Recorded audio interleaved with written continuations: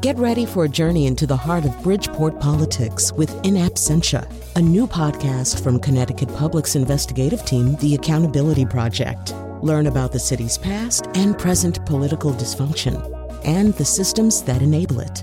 Tune in wherever you get your podcasts. Funding provided by Robert Yeager and the Tao Foundation. This is Where We Live from Connecticut Public Radio. I'm Lucy Nalpathanchel. He's the University of Connecticut's 16th president, and today he joins us in studio. Thomas Katsouleas is a California native who previously worked at the University of Virginia as its executive vice president and provost.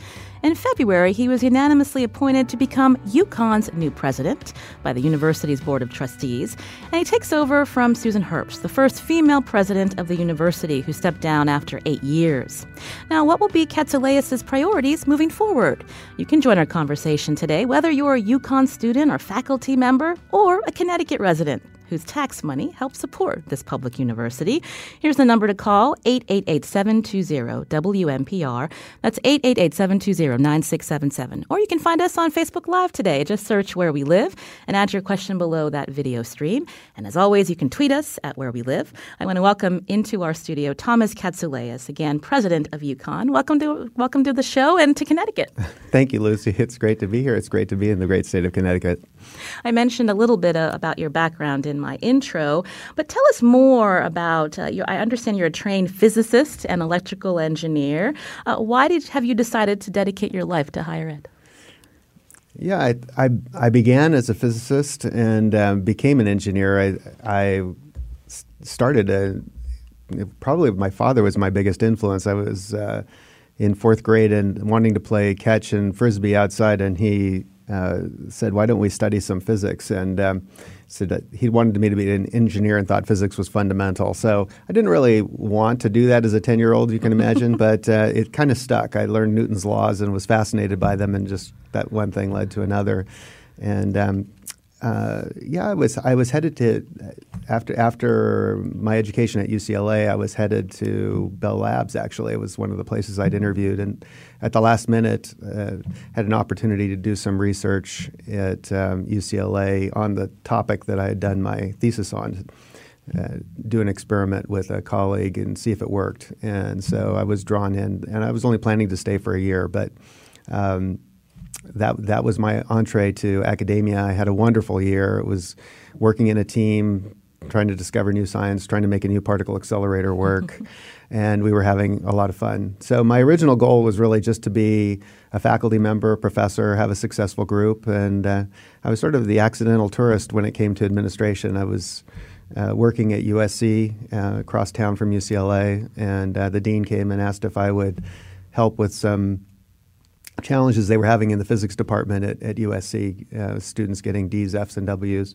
So I went over there and worked on that, and apparently it was helpful. So they came back to me later and said, "Gee, you were helpful with that. Would you like to do some administration in addition to the professor work?" So I became an associate dean of various flavors. I became dean of student affairs and dean of research, and eventually vice provost and a few other things, but always keeping my faculty hat until you reach a certain point where you're interested in having a broader impact than just your own work. And I took the leap and became dean of the engineering school at Duke. And from there, as you mentioned, went to Virginia and finally arrived at the pinnacle here at UConn. I'm thrilled to be here. What about UConn attracted you to this university? Well, I saw a public flagship university that was on the rise. From the outside, you could see that over the last couple of decades, it had been one of the fastest rising public universities in the country. I also had seen from my perspective in Virginia, as we were looking at things like some new programs on writing across the curriculum, we looked for best practices across the United States. And one of the 6 programs that we ended up identifying was UConn's program in writing across the curriculum. So I knew that there were some excellent things going on. The honors program was outstanding. And then as I took a closer look, realizing that there was so many advantages of geography, there was a supportive state, a great board, and support from the legislature, although financially strapped, but very supportive. And then this sense of community and school spirit that I encountered from everyone I spoke to. And so all of that put together was the kind of places that I've always wanted to go for my own education, and just the kind of place I always liked for pursuing my own career in higher education. Are you a sports fan? I am.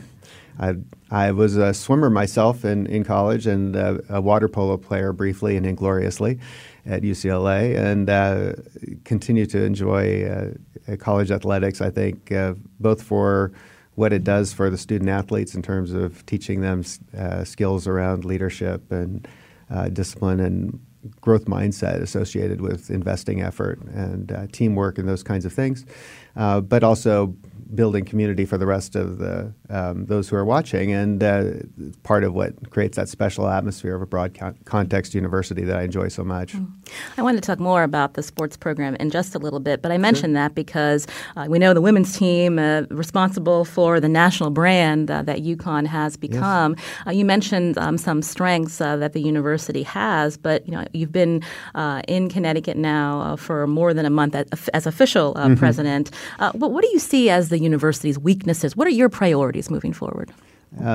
Well, my priorities are threefold. I came in asking the faculty and the community these three formative questions. How could we double research? How could we build on the strengths in undergraduate education to bring life-transformative education to every student at full scale?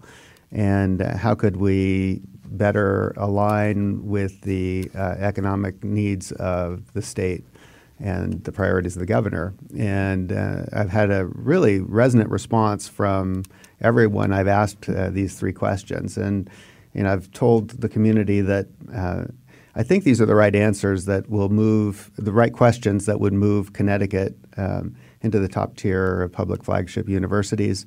But the answers have to come from them, and the answers will be unique to UConn and will form the basis of a strategic plan that will be transformative for the university and one that would be distinctive. You wouldn't see it every other university or any other university. You'd recognize it immediately as UConn's.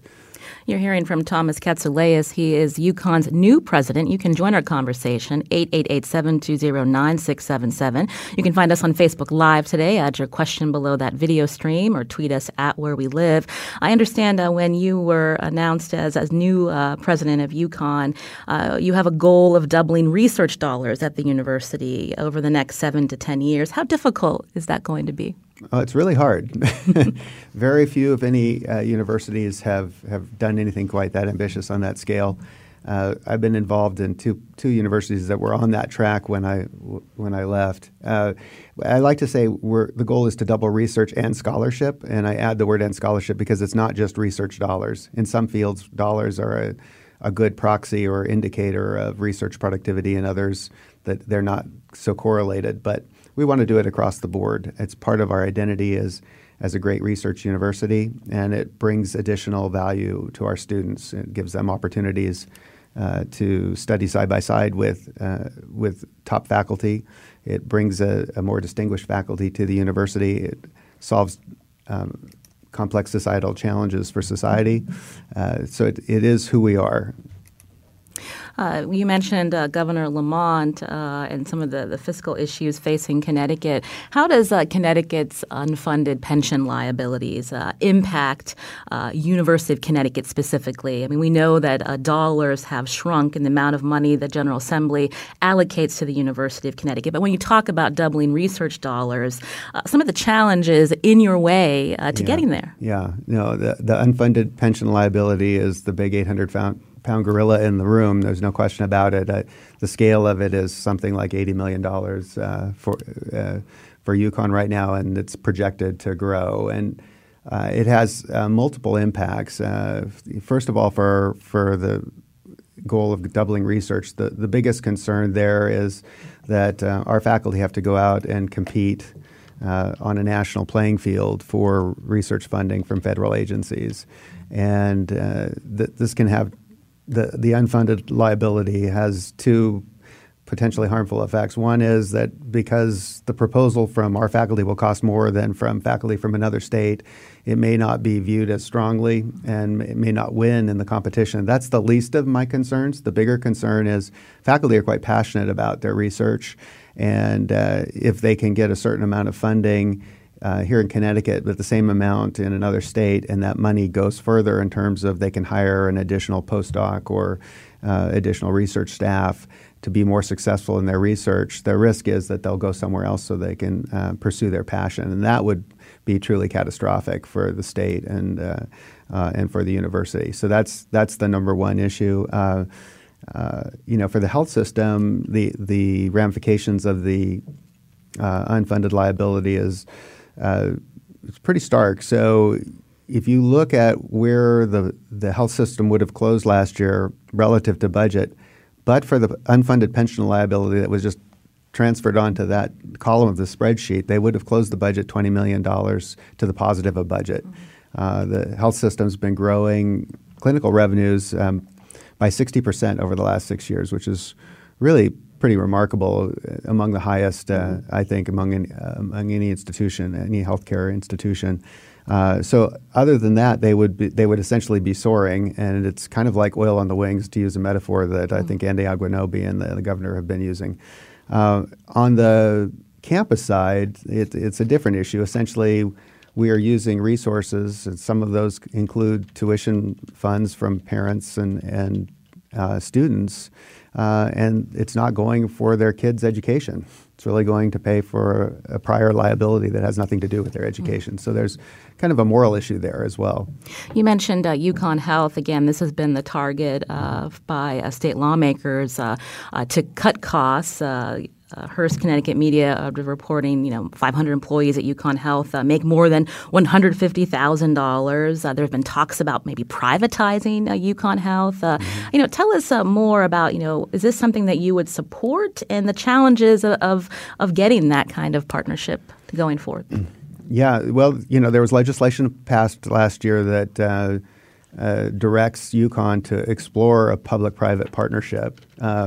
But of course, a PPP does not mean necessarily privatizing the UConn Health. I mean, in fact, if you privatized it, it would only be two Ps, I think, left, something like that.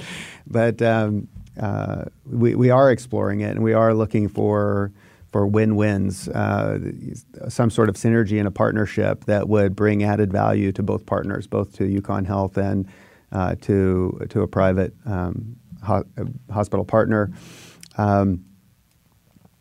I'm optimistic. We'll explore that and go forward. As far as the costs, we looked at it. The costs associated with salaries, for example, are not significantly different between UConn Health and the private market. So we're pretty much at market there. So I don't think that's where the issue is. But there are some possible synergies and cost savings, but more than that, some potential revenue generation if you bring in complementarity.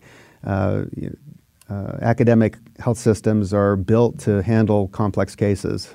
And so through partnership you can have access to a broader patient pool and drive those high acuity cases to the academic center that's built to handle them. It can have better outcomes for patients, and it can essentially minimize the net operating loss that way. So that's one of the values. The other value is UConn Health is a fantastic brand, and being associated with an academic medical center where the doctors are making the new discoveries that are curing disease is a great thing for patients, and so there's some potential to monetize the UConn Health brand here, and it will be a competitive advantage for whomever partners with UConn Health. You can join our conversation with Thomas Katsouleas, who is the new UConn president. The number to call, 888-720-9677 to ask your question, or you can find us on Facebook Live. John is calling from Kensington. John, go ahead. I was going to say that if we don't get a grips of higher education spending, our economy as a whole is going to be crippled, not just at UConn, but everywhere. we're wasting so much money. Every building is a cathedral. They're building these palaces, and they're losing sight of what it should be to educate kids. They're wasting money on these sports teams. They're touting that they took in $40 million, but they spent $80 million. I have a friend that tutored a kid there, a basketball player. She couldn't get paid because he wouldn't initial her time card because he didn't know what his initials were. And we've lost our focus of what the university is about, and we're crippling these young kids with debt, and it's spilling onto the economy. And as we spend more and more money on these campuses, these kids, the next generation, will be taking all their classes online, and will have been a total waste. Well, thank you, John, for your call. President Katsouleas, John, getting at seeing the high costs of attending university. So let's talk about that. He mentioned the money spent on the sports program. I understand in 2018, the athletic department, again, generated $40 million in revenue, but spent $81 million in expenses. So some would see this spending money to support sports teams. Obviously, the basketball program is different, but football. What's going to happen with sports teams and the sports program moving forward when you do see that huge amount of money being spent? Right. Well, first of all, thank you for your question, John. I hear what you're saying about the concern about high costs, and I'm very concerned about it too. I'm just taking a couple of notes here from your questions, which kind of ran through several different topics, and I'll come back to the sports thing. You mentioned building palaces. I just wanted to mention as an example of a recent construction, the university recently built a student recreation center. I think it's the second largest in the country now, and it's quite spectacular. But it's not extravagant, and if you look at it, it's not paved in marble and lined in gold, but it's attractive and it's supportive of whole student well-being.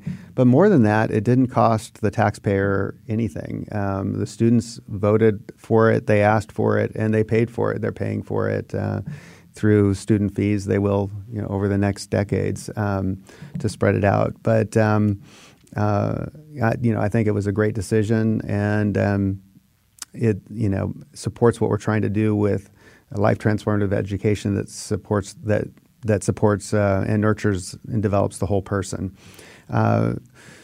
So you talked about students going into debt. We're very focused on that too, trying to sharpen our message about affordability at UConn, but also to make it more affordable. And so I have a couple of major announcements coming up. October 4th, there's a little ditty going on at the Storrs campus that day, and it'll be the inauguration. And we'll be framing our message about the financial aid we provide to students. In particular, if students come from families below a certain income level, we want them to know that they can come to UConn for free.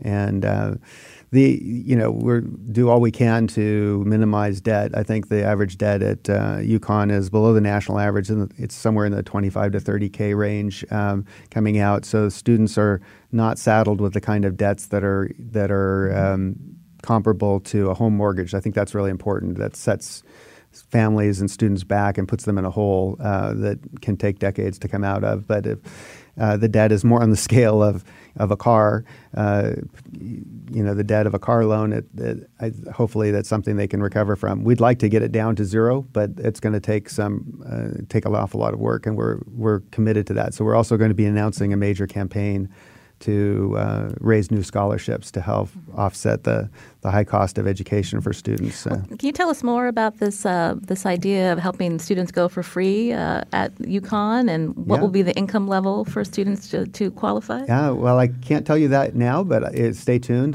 We're going to be announcing that on October 4th, but it will be just a few days away. It will be.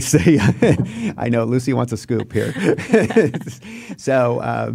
We've got to save something for the inauguration, but I hope it'll be an exciting new direction for us. It's the university's been providing strong financial aid support already for a long time, but our concern is that many families as John, your listener, mentioned, feel that it's too expensive for them. And our fear is students, especially from first-generation families who have not come to college before, are not even applying to UConn because they feel it's either not for them or too expensive. And we want to send a clear message that for a certain family income with typical assets, they can come tuition free. You mentioned before we head to a break that on average graduates of UConn have about $25,000 to $30,000 in student debt. Did I hear that right? I believe that's right. And in that sense, it doesn't sound like a lot, but in terms of how quickly your graduates are getting connected to jobs and being able to pay those loans, good paying jobs. I'm just wondering what percentage of grad students are getting these jobs to help pay bills such as student debt. Yeah, it varies by field. So, as I visit the engineering school and I visit the nursing school, each of those cases, the students are getting multiple offers. At the nursing school, I went to the fall hot dog cookout. They had a little barbecue in the rain, as nature would have it. And I was talking to a number of the seniors there. All the seniors already have offers and multiple offers. So they're in a very enviable position. And the same thing is true in the engineering school. So it varies by field, but it's something that we're working on. We have a strong career services office, and that's for many families, that's the ultimate goal. And in fact, for the narrative in America, it used to be that the number one reason when people went to college was to get an education. Get a good education was, quote unquote, the answer. And that's changed. Now, across America, the number one answer is to get a good job. And so that's part of it. And, we look at it through multiple lenses. Parents, I think, getting a job is very important, but they also want to see their children reach their maximum potential and thrive and have a meaningful career and vocation over the course of their lives. Legislators, tend to look at it and want the public flagship to provide the workforce needs of the state, and the faculty tend to look at it in terms of human development. So we're about all of those things, but they all kind of come together in this kind of education we're trying to provide that is both life transforming, but also preparing students for a life of meaning and purpose and career engagement. Thomas Katsouleas is the new president of UConn. You can join our conversation, 888-720-9677. Find us on Facebook Live today. Just search Where We Live or tweet us at Where We Live. We'll be back after a short break.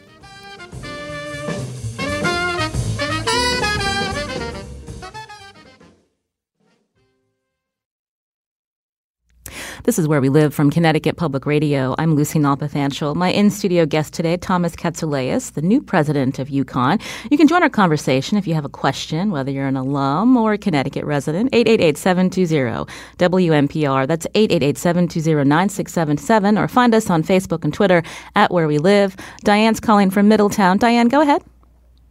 Hello. I absolutely want to support UConn. I was there just by coincidence on Saturday. I saw young people conducting families around campus, and I went to the art museum and had a delightful conversation with a student there. However, as a resident of Connecticut, I am offended by the inability for UConn to control the cost of their athletic program. I think it has bordered on obscene when the highest paid, at one point, employees of Connecticut were coaches. Connecticut has a lot of needs, and one of them is the education of students. The need of Connecticut is not to have these national football, basketball teams. Good teams, fine, but it's obscene, it's upsetting, and we can't afford it. So I think one of your priorities, should bring the program into line with what Connecticut can afford. All right, let's have President Katsouleas address your comment, Diane. Yeah. Thank you, Diane. Yeah, this is a concern I hear quite often. Athletics provides tremendous value to the students, to the community, but it also is quite expensive, and it is subsidized, as the previous caller pointed out. And I agree. The subsidy we're on the high side compared to peers. There are very few athletic programs in the country that can operate on their own bottom, meaning without some subsidy from the university and the state.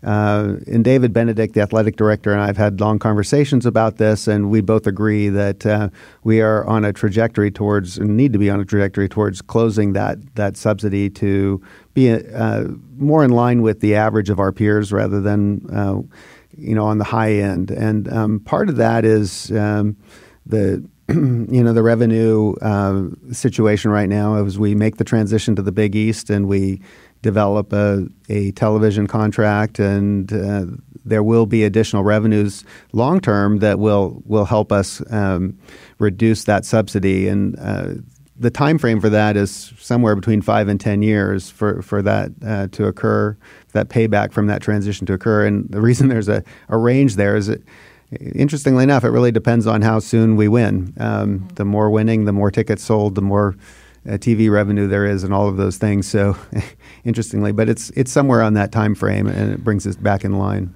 So, just to recap for listeners who don't follow UConn sports, so the basketball program's moving back to the Big East, but because of that exit, the UConn has to pay, I believe, $12 million to leave the AAC, the conference, and then what happens with the football program? Yeah, right. So the whole university is moving back to the Big East, with the exception of a couple of sports that have special leagues like hockey, ice hockey, and things like that. The Big East doesn't have a football league, so the football team will go independent, and that's what happens there. But the other sports, swimming, track, and field hockey, and all of those things will move to the Big East typically. So, and have you talked with the new football coach Randy Edsall about the school moving back to the Big East? Is that a good move? Because it might be challenging for the football program to operate independently. Yeah, I think Randy and really speaking more with Dave Benedict, the athletic director, are optimistic that we can craft a very competitive, independent schedule that will enable our student athletes to compete at the highest level, contend for bowl game invitations, and that's what we're interested in. We really athletics as a learning experience and as a community building experience is positive when you're in contention, and so our students need to be able to do that. They need to be able to be eligible to contend for major bowl invitations, and we think they will be. UConn's an attractive brand. There are a lot of other conferences that will find it attractive to play and perhaps even broadcast our games on their networks, because we're not part of a network when it comes to football. So I think we'll be an attractive invite and team to put on the schedule. Just one more question on sports, because there's so much investment in these teams. Some of the programs, these athletes are performing on professional level, but they're not getting paid beyond the scholarships that they may receive.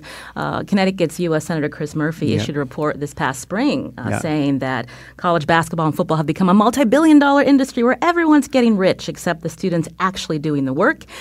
He believes that college athletes should be paid. Where do you stand on that? Chris and I had a wonderful meeting in Washington just a couple of weeks ago, and I noted that I'd read his article in the Chronicle of Higher Education, and we said, we'd like to get back to that, but there were so many more important topics that we spent our half hour talking about all the others instead. I don't come down on the same side as Senator Murphy on compensating athletes. I do think that colleges should be allowed to provide the full cost of education. I think the NCAA is moving in that direction. But individual compensation based on trying to quantify what is the value of an individual person to what is a university, and which is a holistic effort, is as problematic in athletics as it is in academics. And I'll give you an example from academics where is more where it's more my comfort zone. But we have faculty who teach the entry level service courses, and those service courses might be quite large. We might have an intro biology class that's 500 students, for example. And if we compensated every faculty member based on the total revenue that they were generating, those would be the highest paid faculty, at the campus. And that really goes against, being one great university. If we start saying, everything is a revenue center, and but to be a great university, you have to have wonderful small classes, great large classes. You need to have, researchers. You need to have teachers. You need to have scholars who apply their scholarship to societal needs. You need that whole broad spectrum. And the only way you can afford to do that broad spectrum is to essentially be one university where all the resources are pooled and somehow distributed in a way that supports your values.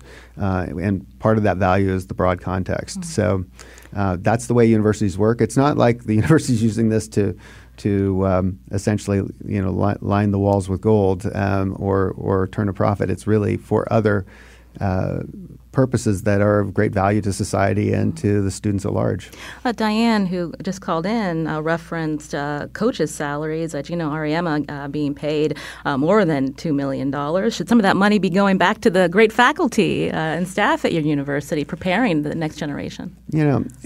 It's not quite as fungible as Diane and many of perhaps some of our faculty might think as well. I mean, the coaching makes, as we all have seen, makes a huge difference in students' lives and in success of the teams, and it's a market out there. And so, it's not like there's a pool of money that's sitting there, and I could say, I'll take this pool and take it away from Coach Ariema and put it over here.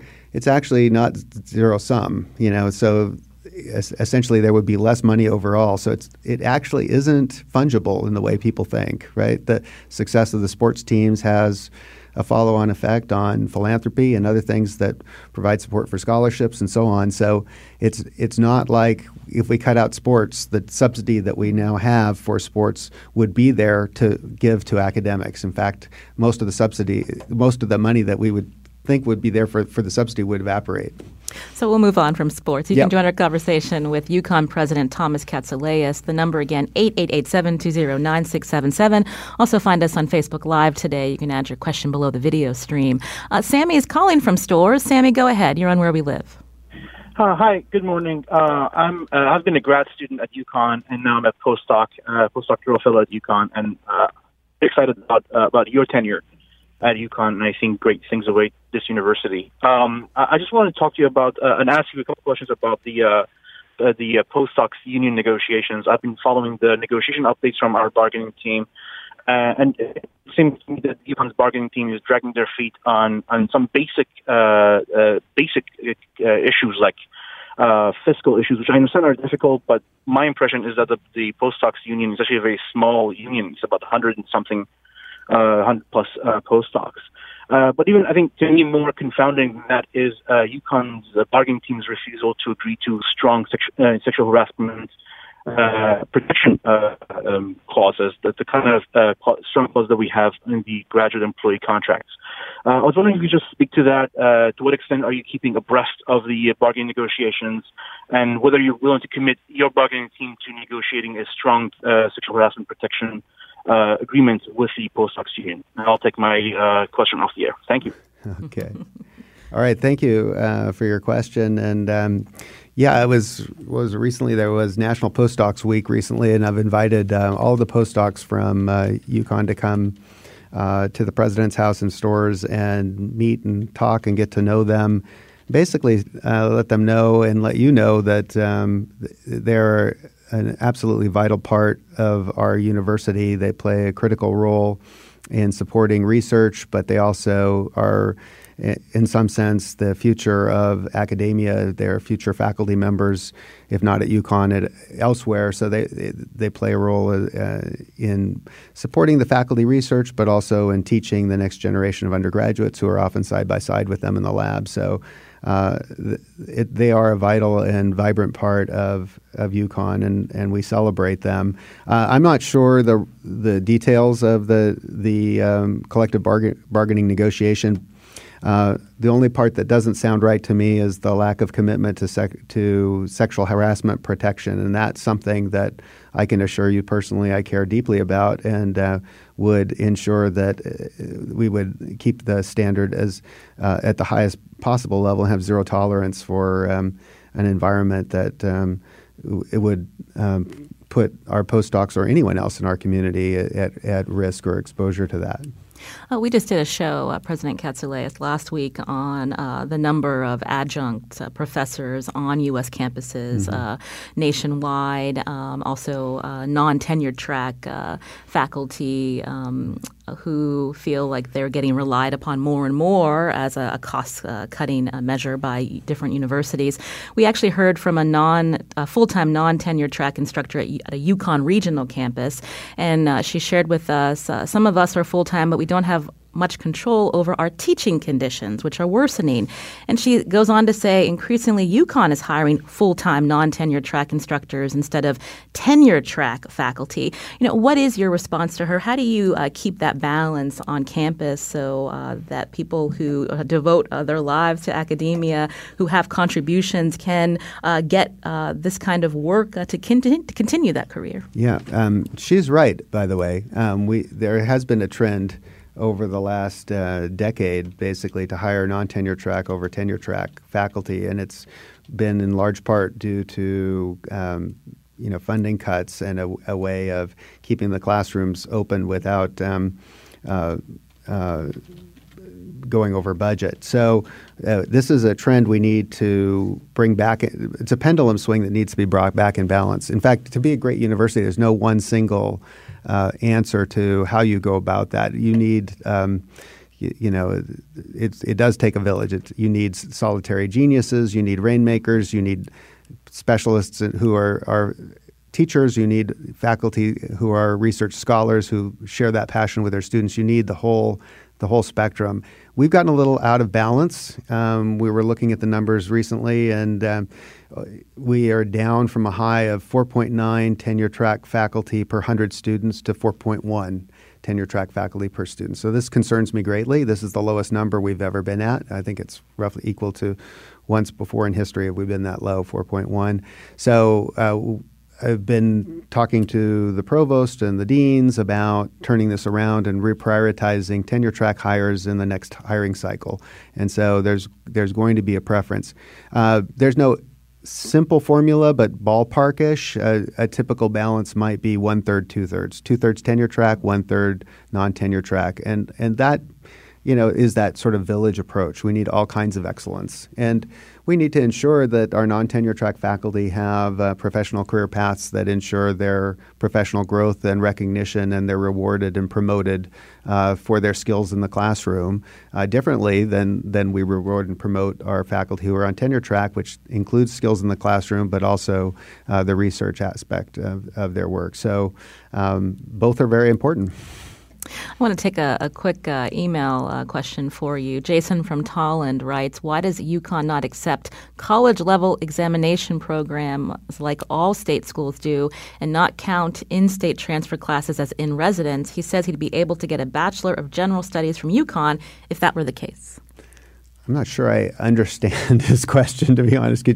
Could you say again what it is we're not counting? He wrote why UConn does not accept CLEP or college-level examination program like all the other state schools and not count in-state transfer classes as in-residence? Okay. Well, I'm not sure if this is, this is the issue of taking AP credits, which we certainly do. So if a student takes advanced placement classes in high school, they do get full credit for them at UConn.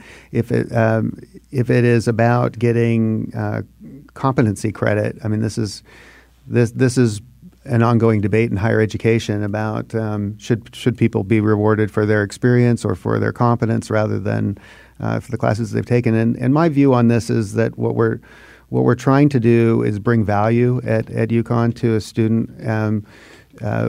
We are trying to help them connect what they learn in the classroom to authentic experiences in the world with an emotionally supportive mentor.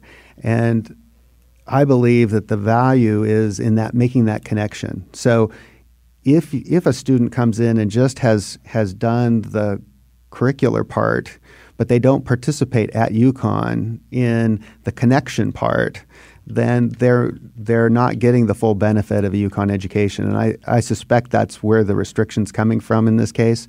It's the faculty recognizing the value of that residency experience at UConn and the importance of that, and not just giving credit for prior experiences that don't connect what's happening at UConn to the outside world, which is what we're trying to do.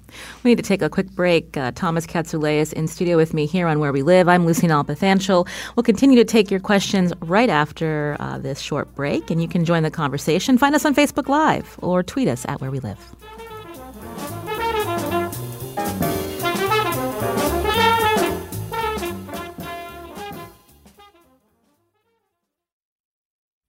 This is Where We Live from Connecticut Public Radio. I'm Lucy Nalpathanchel. We're continuing our higher education series today as we sit down with the University of Connecticut's new president, Thomas Katsouleas. You can join us too. Find us on Facebook and Twitter at Where We Live. Laura's calling from Madison. Laura, you're on Where We Live. Yes, hello. I was just referring to the dollar amount that was referred to for the student loan, the student debt. And I wondered if that is just the student Stafford loan number, or if they are including parent debt, because I sent 2 kids to UConn where I went, and I'm in like $150,000 in debt. So I don't know where that number comes from. My kids did their Stafford loans and continue to work 10 years later to pay them off. So I just think those numbers are not representative of the truth. Thank you, Laura, for your call. Did you want to respond, President Katsouleas? Yeah, I mean, it's a good question, and I believe the number that I'm quoting is really student debt. It's true. What Laura's saying is that if the family has the ability has assets, the ability to take out home loans and things like that, then that is counted in the financial package as part of the family contribution, and sometimes that causes the family to take on additional debt, and it's a serious challenge. We talked earlier about how state funding to support UConn and other higher education institutions, public in the state, have really flipped, especially since the recession.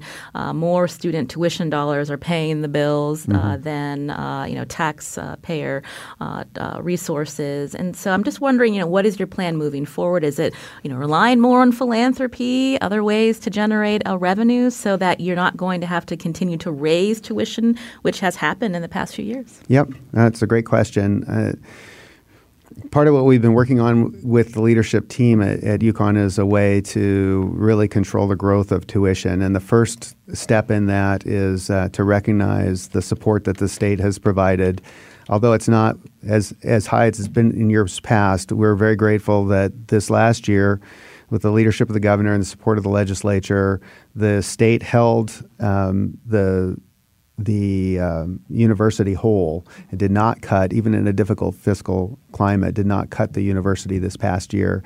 And we feel that it's our obligation to do all we can in return to support that social contract between the state and the university, between the public and the university, and keep tuition increases as low as we possibly can. So we're working on that with that philosophy in mind, that the state supported us and we should do all we can to hold the line on tuition as much as we can. And we'll be we'll be having some conversations about that with the Board of Trustees in our next trustee meeting. But this is the conversation we're having. When we think about the amount of students who can afford paying for an education without relying on loans and parent support, I'm thinking about the number of international students. And is that an approach that UConn has either relied on in the past, or looking to maybe accept more international students who can pay the full ride? Yeah. It's funny. We just for the first time took a look at the number of international students on the national landscape, and we are among the top 20 most international student populations in the country for our undergraduate students. Roughly, it's 10% of our students. I think that's a huge advantage for the domestic students, particularly those from Connecticut. Is this is a global world. It's a flat world, and they're going to be having international partners who are customers and suppliers and competitors, and so the opportunity to have classmates and a network that brings those richer perspectives is a huge advantage. And so 10% is a good number. We're pleased that we're among the top 20 in the country. There's still overwhelmingly the make of the student body was over 70% in-state students. So we're still meeting our mission there. But I think we're at a sweet spot. I think we're about where we want to be in terms of the mix. I want to fit in one more call. Daniel is calling. Daniel, what's your question? Hi, I'm a fourth-year undergrad in MCB at UConn. My question is actually more about spending in fine arts. So as time has been going on, there's more pressure for universities, especially UConn, to focus on STEM spending, and there's been a little bit of neglect for the importance of fine arts. So I'm wondering how you can reconcile that and continue to balance fine arts spending in this growing climate of STEM focus. Good question. Yeah. Thank you, Daniel. Fine art. We're really proud of the Fine Arts School at UConn. It's an important part of the landscape, and even more so in the future, rather than looking ahead. You think about where higher education's going and where the value proposition is. Knowledge is becoming increasingly commoditized. Even making is being somewhat commoditized. But what is always in demand is creativity and innovation. And the fine arts plays a tremendously important role in that, in terms of cultivating creativity. And that's the real value proposition in 21st century workforce.